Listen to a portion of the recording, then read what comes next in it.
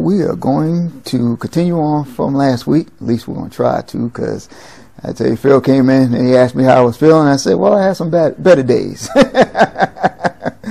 But you know what? Glory to God. I'm here.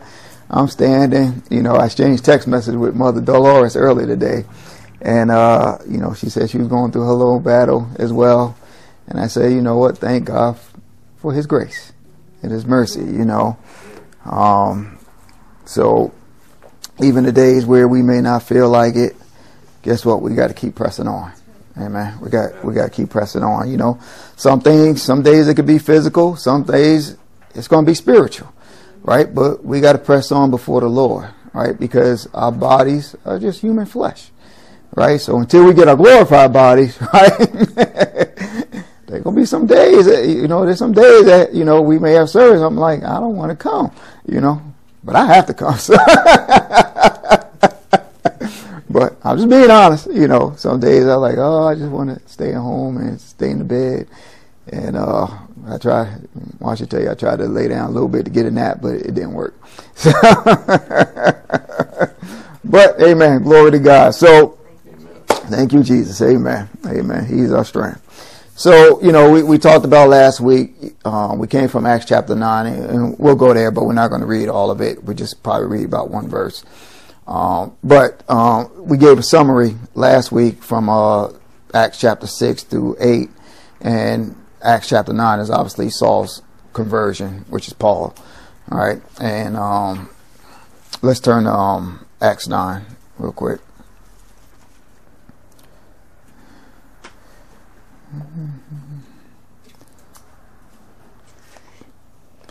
And looking down at, well, let's see.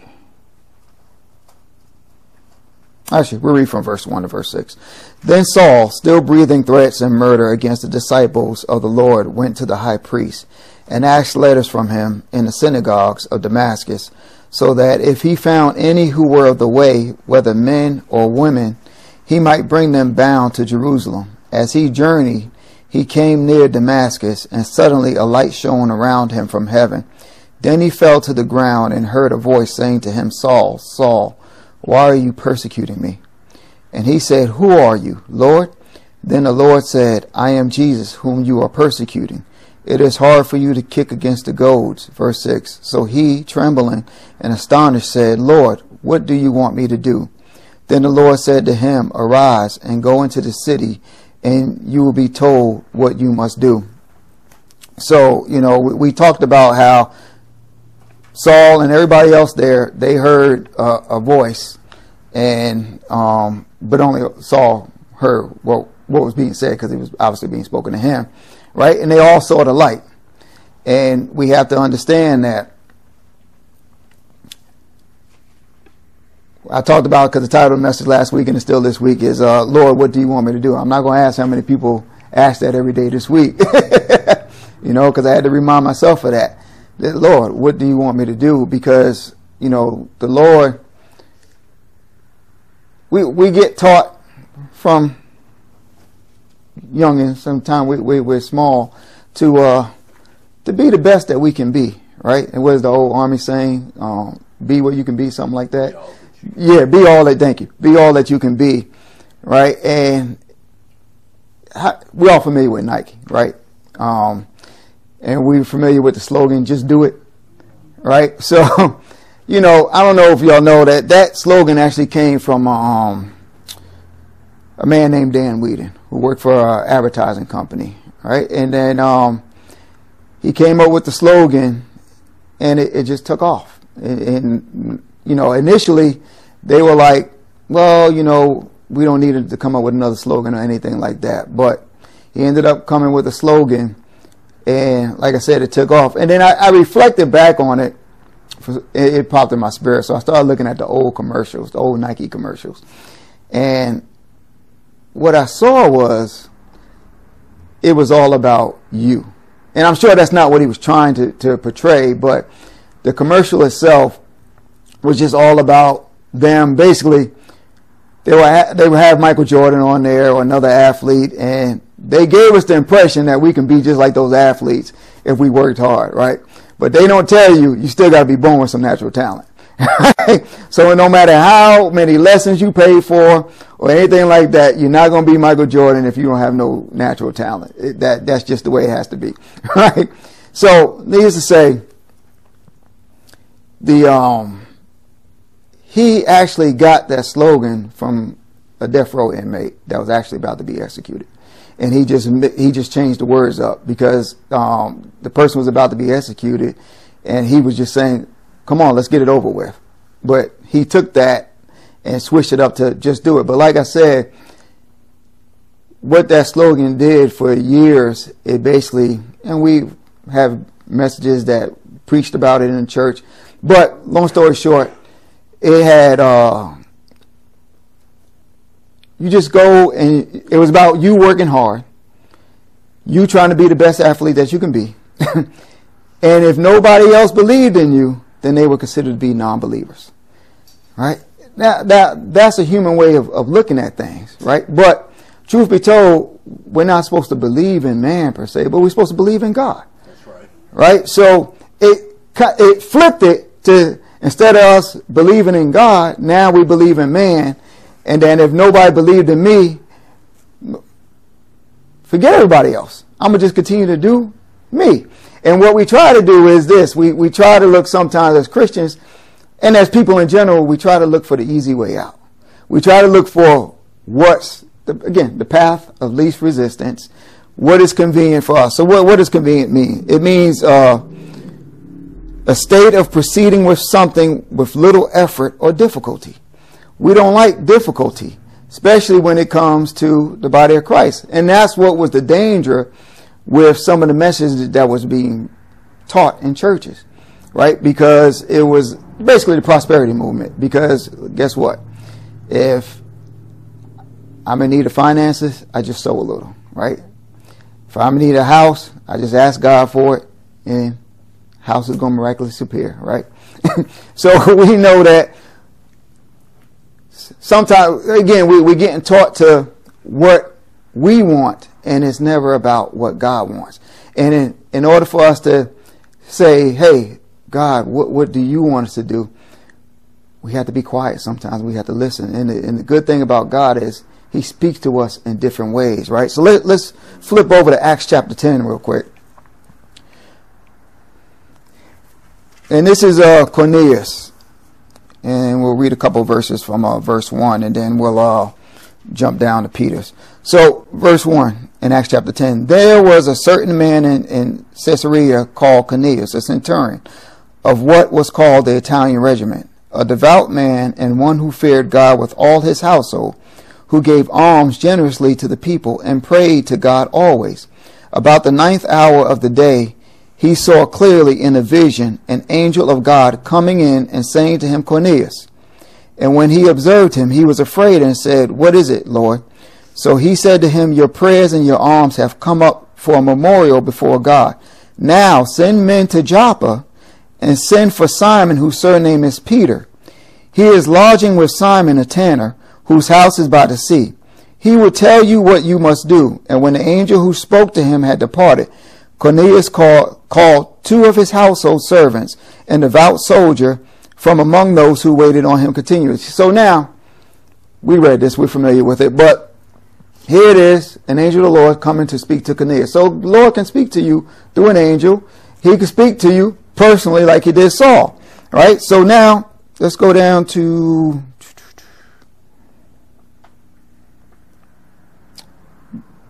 We'll start at verse 9. All right.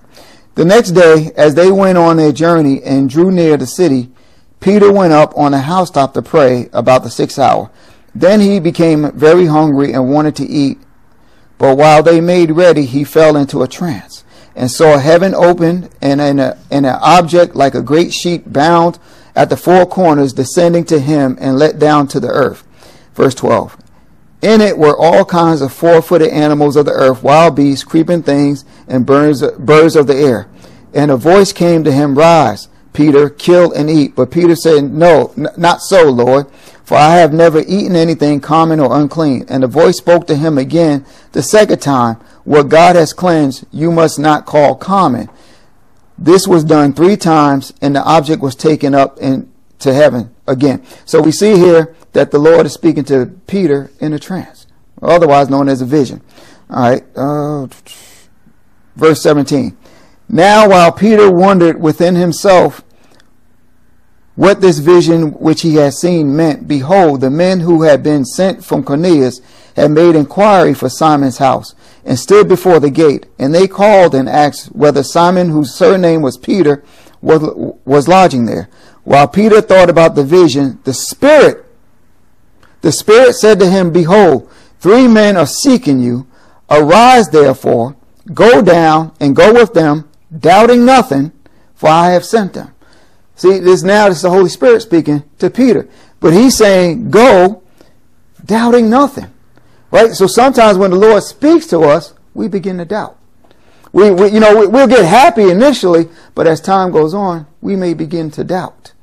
Right? So, like I mentioned last week, Saul could have doubted, but he didn't. Saul could have went back to Jerusalem, but he didn't. Right? So sometimes with us, God just wants us, and it's interesting because I ain't even playing the songs that way. But like I said, the second song I played said, I wrote it down back there while they were playing, not my will, but yours be done.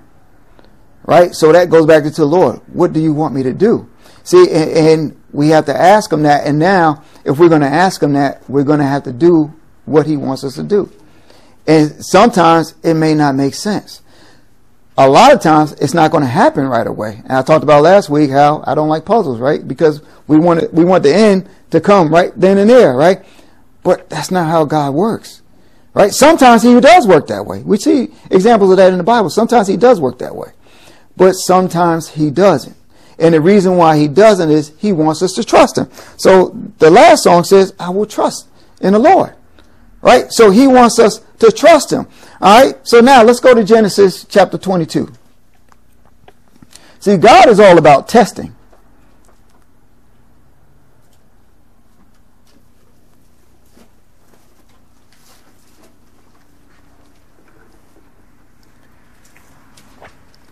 God will continually test us. and this will probably lead into eventually us talking about faith, but he's going to test us. He's going to try us. He's going to prove us, right? And, when we first get saved, everything is good. Everybody's different. Within the first couple of days, first couple of weeks, first couple of months, we're like babies, right? So God is just picking us up, carrying us, treating us like babies, right? So it's almost like, that's why I always say, if you want a prayer answered, go to a new believer and have them pray for you, right? Because God is going to work. God is going to work because God is going to show them that we can trust him. But eventually, now the training wheels have to come off, right? And then now as we mature, we continue to mature. Guess what? Now we have to wait longer and longer sometimes and longer. Sometimes it could be years, right? All right. So here we have Abraham who's going to sacrifice Isaac, right? And now let me preface this, okay? So, since this is a foreshadowing of Christ's sacrifice, right? So once Christ has become the final sacrifice, guess what? God's not speaking to nobody like this no more, okay? Because there are still some people that think that, oh, God, some mothers have done things to their kids and say God is, but no, God's not speaking that way because there's no more sacrifice, right? Even for the Jews, there's no more sacrifice. So I don't want nobody coming back and say, well, the son said, no. All right. All right. Genesis chapter 22, beginning at verse 1. Now it came to pass after these things that God tested Abraham and said to him, Abraham. And he said, here I am. So he's testing him. Now remember, Abraham's the father of faith, right? He's testing him. So if he's testing Abraham, and think about this, up until this time, Abraham has had conversations with the Lord. He's had visitations. He has interceded for Sodom and Gomorrah with the Lord. He has experienced miracles already. But now God is testing him again. Right? So, verse 1 again. Now it came to pass after these things that God tested Abraham and said to him, Abraham. And he said, here I am. Then he said, take now your son. This is the promised seed. Remember, Sarah was barren. They were old. Abraham and Sarah was old, right? Sarah couldn't have kids. So now they try to help the Lord out, right, with Ishmael, right? But God said no, right? Because he had a promised seed for them. And then when the Lord came to visit them, right before he destroyed Sodom and Gomorrah, guess what? He was talking to them. Sarah heard and Sarah laughed. Why? Because she said, I'm old, right? I can't have kids, right? All right. So, but now he's telling him, take now your son. Watch this. Your only son, Isaac, whom you love, and go to the land of Moriah and offer him there as a burnt offering on one of the mountains of which I should tell you. So all he's telling them is go to the land of Moriah and I will tell you the rest, either on the journey or when you get there. But this is what the young generation, the young kids today will say, this is gaslighting. So this is God gaslighting Abraham when he says, take now your son, your only son. Right? So he's letting him know, this is your only son. So I want you to go and take him. All right? So Abraham, I want you to take him and I want you to sacrifice him. All right, verse 3. So Abraham rose early in the morning and saddled his donkey and took 2 of his young men with him and Isaac his son. And he split the wood for the burnt offering and rose and went to the place of which God had what? Told him. Right? So notice, he doesn't say, the Bible doesn't tell us Abraham told Sarah. Because if Abraham told Sarah, you think they'll be going anywhere? No. Right? No. He doesn't even tell the 2 young men that are with him. Right? Because now they're going to think he's crazy and they're probably going to try to stop him. And guess who else he doesn't tell? Isaac. Right? All right. Verse 4. Then on the 3rd day, Abraham lifted his eyes and saw the place afar off. And Abraham said to his young men, stay here with the donkey. The lad and I will go yonder and worship, and we will come back to you. Verse 6. Now he's speaking prophetically. So Abraham took the wood of the burnt offering and laid it on who? Isaac, his son. And he took the fire in his hand and a knife, and the 2 of them went together. All right, so let's stop right there. Remember, we are at verse 7. He gave the wood, laid the wood on who? Isaac. Right? So a lot of times we see on TV or cartoons, Isaac is some little baby. Right? He's some little baby, and Abraham's going to pick up a knife. And say, no. You think you can give baby wood to carry? No. So the Bible doesn't tell us exactly how old Isaac was, but judging by the math from the other chapters, we could tell he's anywhere from 45 to 36 to 37. But more than likely, he was probably a teenager. Probably around 16, 17 years old, believe it or not. Why? Because he's carrying the wood. Even at 7, 8, you're probably not going to think about this. He's giving him the heavier items to carry. All Abraham is carrying is the fire and the knife.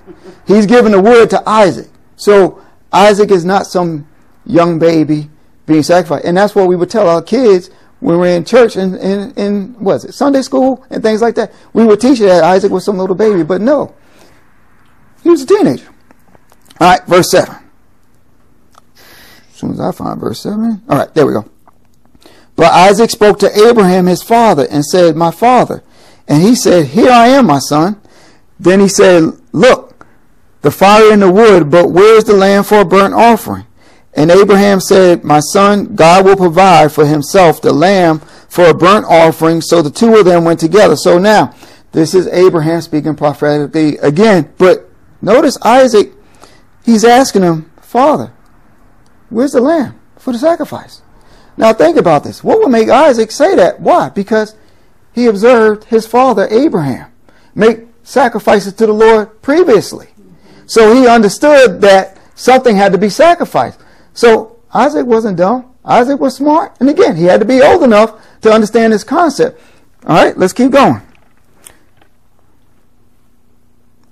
Then they came to the place of which God had told him, and Abraham built what? An altar there and placed the wood in order, and he bound Isaac his son and laid him on the altar upon the wood. Now, it doesn't say, remember, Isaac's a teenager. It doesn't say here Isaac is fighting. No. He's obeying. He's obeying his father. Right? So there's no dysfunction here. Right? Because he observed his father. He's trusting his father in this. He's not arguing, because I can tell you if my dad tried to do that to me, I'm fighting. I'm not going to just sit there. Right? But Isaac is putting his trust in his father Abraham in this, because there's no dysfunction. Alright, verse 10. And Abraham stretched out his hand and took the knife to slay his son. But the angel of the Lord called to him from heaven and said, Abraham, Abraham. So he said, Here I am. And he said, Do not lay your hand on the lad or do anything to him, for now I know that you fear God, since you have not withheld your son, your only son, from me. Then Abraham lifted his eyes and looked, and there behind him was a ram caught in the thicket by its horns. So Abraham went and took the ram and offered it up for a burnt offering instead of his son. And Abraham called the name of the place, The Lord Will Provide, as it is said to this day, In the mount of the Lord it shall be provided. So we know, we like to call God that, Jehovah Jireh, the Lord will provide, right? But here, Abraham was willing to give up the best thing he could, right? He was willing to give up his son. He wasn't willing to hold on to it, but he believed God. Remember, God had spoke to him and said, this is the seed whom all nations will be blessed. It will come through Isaac, right? So he had to have faith to believe that, hey, God is going to raise him up. If God's telling me to slay him, but God promised God's going to raise him up, that requires trust, right? How many of us are going to have that trust? See, we think we have that trust, right? Because that type of trust doesn't come overnight. And we're going to see here in a minute that type of trust doesn't come all the time. But what that was right there, what Abraham was doing with Isaac, was a foreshadowing of Christ coming, right? Because why? Because Abraham gave up his only son. God the Father sent his only begotten son to us, right? Isaac had to carry the wood. What did Jesus have to carry to Calvary? The cross that was made out of wood, right? Abraham believed what? That God was going to raise Isaac back up. God the Father knew he was going to raise Jesus back up, right? So all that, anything from Genesis 3 to 15, all the way through the Old Testament, all that is a foreshadowing of Christ coming, right? And there's a lot more I could say, but for the sake of time, I'm not going to go there. All right, so we have to get to the point where Abraham was, right? Where we're not holding on to things. See, we got to ask ourselves, what are we holding on to that we're not turning over to God? We think we may freely give everything to God, but there's something that we may be holding on to, right? It could be a family member. That's where he was testing him at, with his son, right? It could be fear, anxiety, worry, whatever it is. It could be our job. See, because nowadays what we do is what? If we don't like something, we just leave it, right? We don't like a church, I'll leave it. We don't like our job, what do? We leave it, right? Because the grass is greener somewhere else, right? We don't like how we're treated in a particular store, we just go to another store, right? That's what we've come to, because everything is about pleasing us.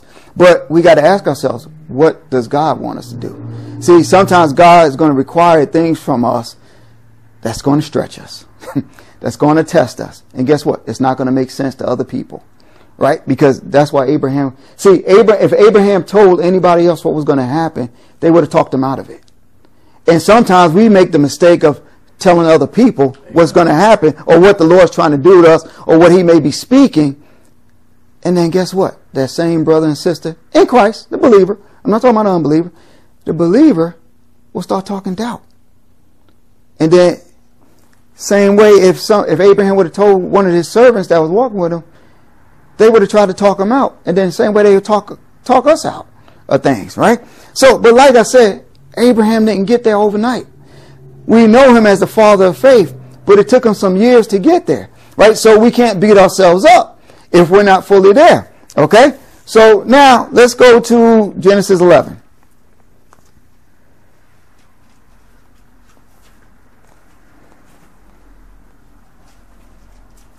And see, this is where, when we get to Genesis 11, this is where we have to understand the scriptures and understand, out of 2 or 3 witnesses, let every word be established, right? So now, we have to go to other scriptures once we read this. See, because we're all familiar that God called Abraham what?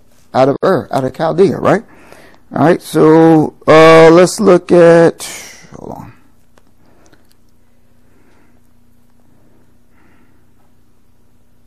I said 11, correct? Yes. Okay. All right, I'll start with verse 27.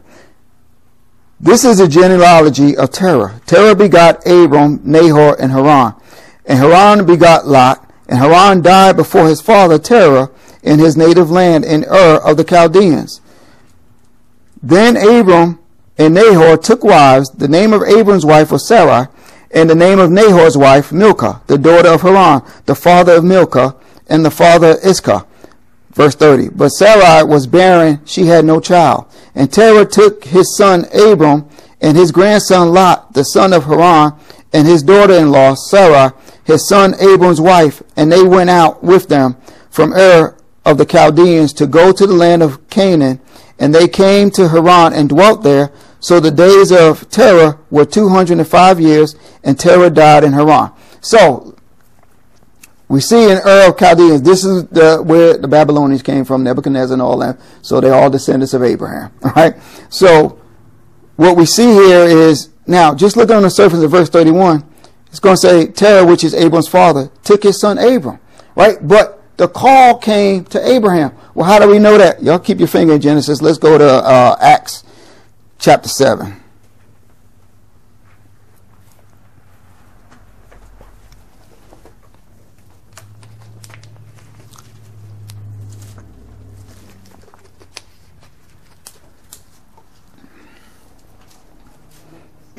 Acts chapter 7, verse 2. So this is Stephen speaking.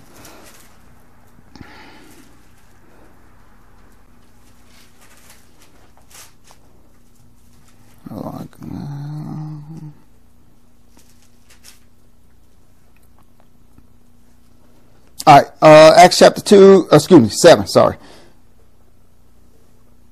I'll read it verse 1. I'll start at verse 1 since we're there. All right. Then the high priest said, are these things so? And he said, brethren and fathers, listen. The God of glory appeared to our father Abraham when he was in Mesopotamia before he dwelt in Haran.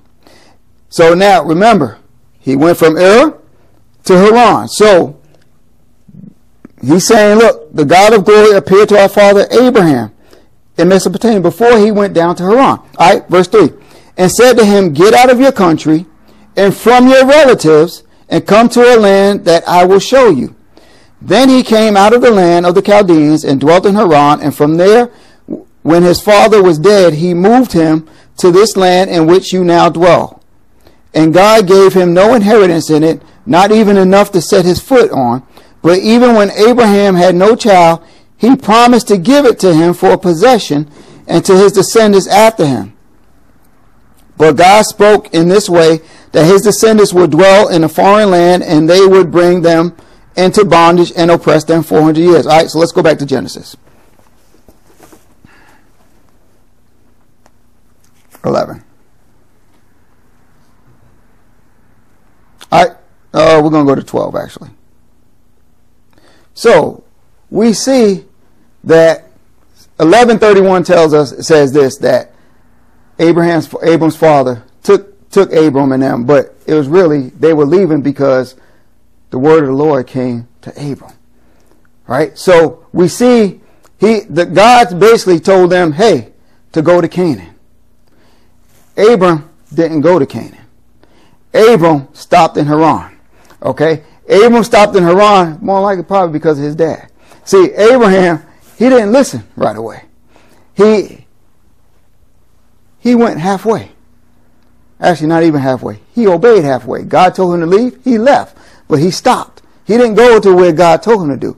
We have to understand, half obedience is still disobedience when it comes to God. That's right. And see, sometimes what we try to do is we try to go halfway with God, and we're like, God, I'm doing this, I'm here, I'm there. And then we want him to bless us, and we want him to move us to the next level. And we're wondering why it's delayed. It's delayed because we're not being obedient. Right? And sometimes he may make us wait. Right? All right. So verse 12. I'm sorry, chapter 12. Verse 1. Now the Lord has said to Abram, get out of your country, from your family, and from your father's house, to a land that I will show you. I will make you a great nation. I will bless you and make your name great, and you shall be a blessing. Verse 3.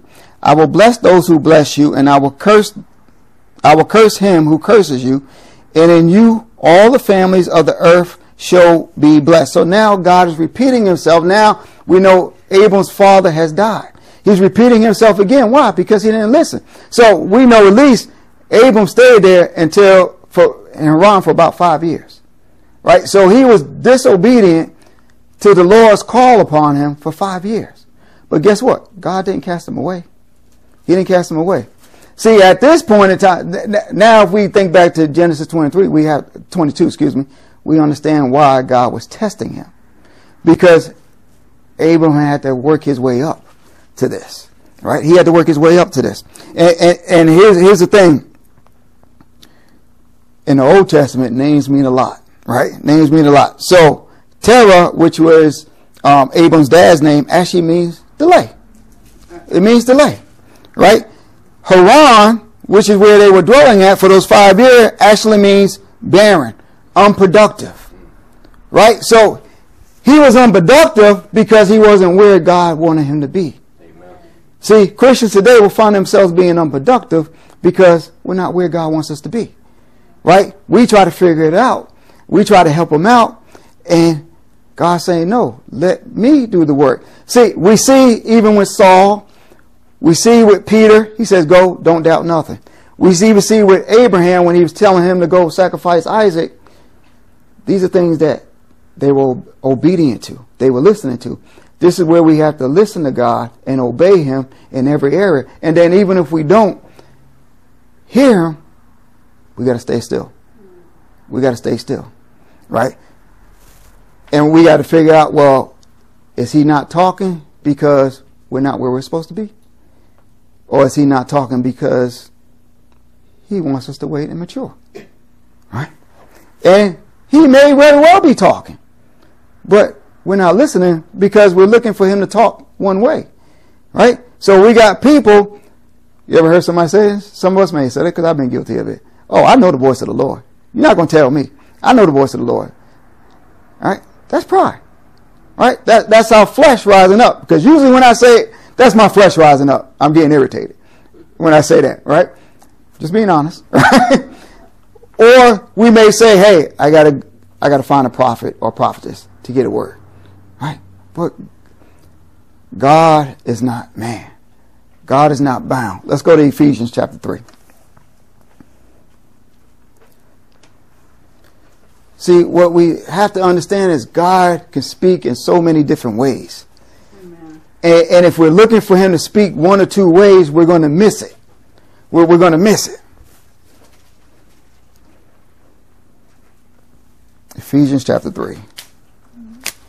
Start at verse 8. All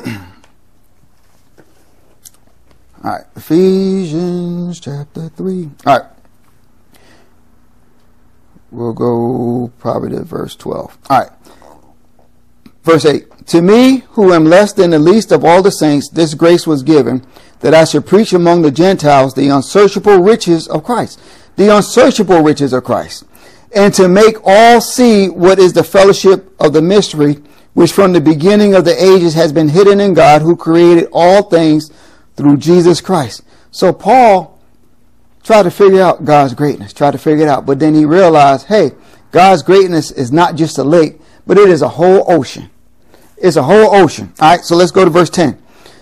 To the intent that now the manifold wisdom of God, we'll come back to that, might be made known by the church to the principalities and powers in the heavenly places, according to the eternal purpose which he accomplished in Christ Jesus our Lord, in whom we have boldness and access with confidence through faith in him. All right, so let's go back up to verse 10.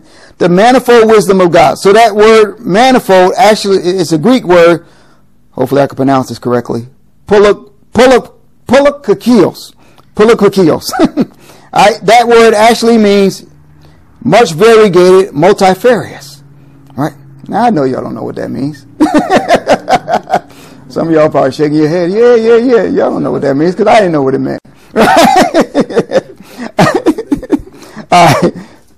So, variegated actually means having discrete markings of different colors. In other words, it's marked with great variety. That means God doesn't speak, doesn't move, doesn't act just in one way. Right? So, reason why many Christians miss God is because, again, we're looking for him one or two ways. Right? So, I have jotted some things down on how God may speak to us. And this is not all of them. This is just some right here. God will speak to us through visions. He will speak to us through the preached and the taught word. He will speak to us through dreams, prophecies, circumstances. Right? We can find out certain circumstances and God's trying to speak to us through those circumstances. But because we're complaining while we're in the midst of those circumstances, we're going to miss it. Amen. Right? And then now that's going to force us to be in those circumstances even longer. Right? He'll speak to us through wise counsel. He'll speak to us through our thoughts. Right? He'll speak to us through our thoughts. He'll speak to us through nature. Romans chapter 1 tells us that. He'll speak through a burning bush. Right? He spoke to Moses through a burning bush. Right? He'll speak to us through animals. Right? He'll speak to us audibly, like he did Saul. Right? He can also speak to us through Scripture and many other ways. But we miss it because we're looking for him in one or two particular ways. But God is not bound by human thinking or human reasoning. And God's trying to speak to us. He's trying to mature us in different ways. But we want to stay plain. Right? God wants us to be a wide variety. A wide variety of colors. Right? We all have different gifts and different talents. He wants us to utilize those things. Right? And the thing about it is, we all just don't have one gift or one talent. Because God has blessed us. But we don't fully understand or fully know the things that we may have. Some of us haven't even tapped into those things. Right? But he's speaking to us. And guess what? Just like Abraham had to wait. Because when he left Haran, he was 75 years old. Isaac didn't come until he was 100. So that's 25 years he had to wait. Same thing with David. The word was spoken to him about being a king, but he had to wait years. I think it's 14, 15 years. Going off the cuff. 14, 15 years that he had to wait to be a king. Right? Sometimes God will speak. We want it to happen right now. Whether it's even having a new job, whether it's having a family. And we grow impatient because God doesn't grow impatient like that. He's trying to bless us, get stuff to us, but we like a little spoiled kid. We want to grab it right now. Right? We want to grab it right now. We want to take it. But sometimes what God has for us is going to take time. Right? And during that time, while we're growing, guess what? He's maturing us. Right? He just like with Abraham. You know how many, well, I don't know off the hand, but he had quite a few visitations. Abraham did. Before God sent him to Mount Moriah. Right? We have to learn to trust God in every area of our life. We have things that we're holding on to that we haven't given to God. See, we say as Christians all the time, we want the miracles from Acts. There's nothing wrong with that. Right? But are we willing to give ourselves and let ourselves go before God? And open ourselves up like a book. See, when we're alone, we say, I open myself up like a book. But then when we get before people, we close it up. We don't want nobody to see anything. Right? But yeah, guess what? We all have shortcomings. Right? We all have shortcomings. But for some reason, we come into the church and we think, well, I can't reveal this. I can't reveal that. This is why we're here. Why? Because I may have shortcomings that Marie have overcome. So she can help me in that. Amen. Right? Marie has shortcomings that Joan probably overcame. And she can help her with that. Right? But as long as we stay quiet. And see, this again, God speaking. Right? He's working through his vessels. Amen. Right? Because we're the temple. Amen. Right? But, you know, we say that, but do we truly believe that we're the temple? Because if we're the temple, there's certain places, certain things we won't do. Right? But we have Christians doing all sorts of things. Right? Well, we're not going to go there. we're not going to go there. No, we're not going to go there. But we have to learn to trust God to the point where Abraham became, right? We don't get that way overnight. That's the whole thing, what we have to understand. We don't get that way overnight. But this is the things that we should be keeping in journals. The things that God has brought us through. The miracles that God has performed in our lives. Those are things we should keep track of, right? What we do is we keep track of things that we did for the Lord, right? Not what God has done for us, right? So throughout, even when I got the calling, that happened years ago. I've said that before, right? And that happened, I was saved less than a year. And I remember to the day, I don't remember the specific date, but I remember where I was. I was in my car going to work in the parking spot because I had to get to work early in order to get a good spot. Sitting in my car, and I would get there early and I read my Bible.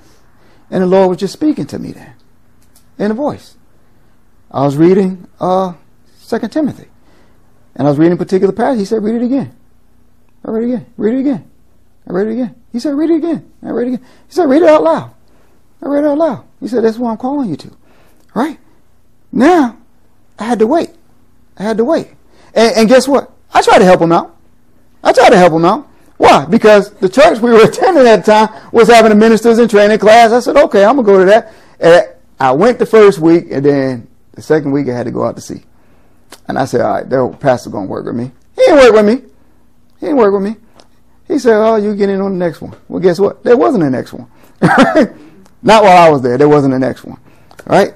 But it was all part of God's plan. God didn't want me to go that route.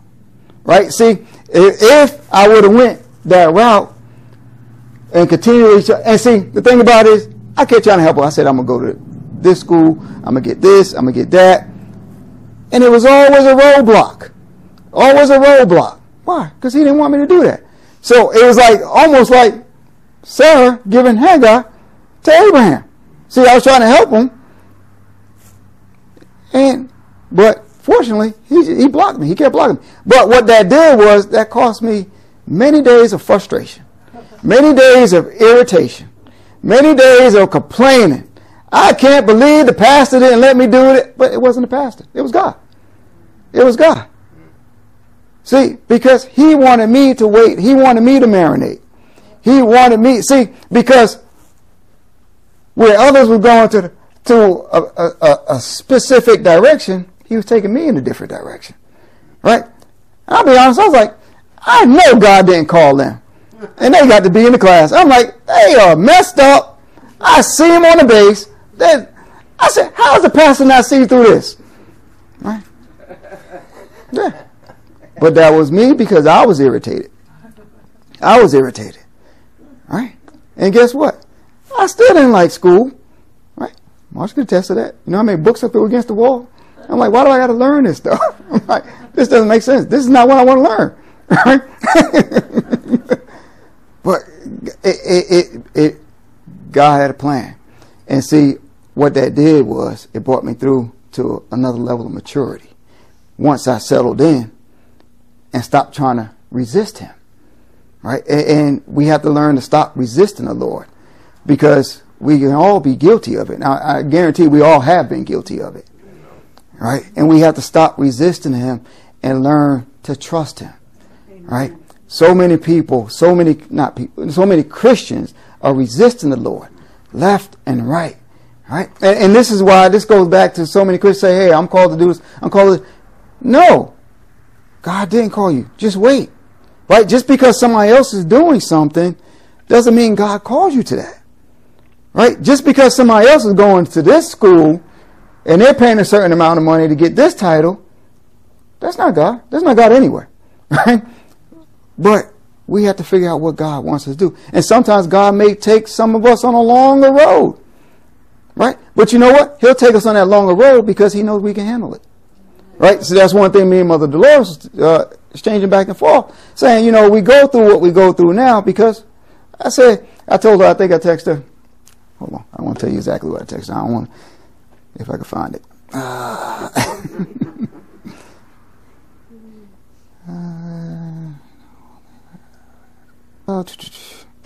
I said, I look at it as I'm a chosen vessel. Right? I look at it as I'm a chosen vessel. Right? Because, so what? Because even when I'm going through, guess what? He's giving me the strength to press on and to go forward. Right? Even tonight, because I really did not physically feel like right now I feel fine. Right? But before, I really didn't. But it's the grace of God. It's nothing Rasan is doing. It is the grace of God that he just laid upon me. Right? So sometimes when we go through, we struggle, and we'll talk about that next week, right? Because a lot of times we think, oh, God's calling me, God told me to do it, and we think we're going to have an easy path. Nope. Resistance is going to happen, and God's going to allow it to happen, right? Think back to Job, and see, the thing about it is, we thinking, oh, the devil's trying to pick on me. No, it's going to be like Job. God said, have you considered my servant Job? Have you considered my servant Phil? Have you considered my servant Maria? Right? And he doesn't want us to disappoint. Right? Because if we're not careful, we could disappoint. And he could be up there, that big dummy, why did they just do what I told them to do? Right? And see, the devil would be like, see, I told you. Why? Because he's accused of bread. But he loves us anyway. He loves us anyway, right? So just like with Abraham, he gives us another chance, right? He gives us another chance. Amen. So we'll stop right there. Amen. Let's bow our heads. Amen. Hallelujah. Thank you, Father God.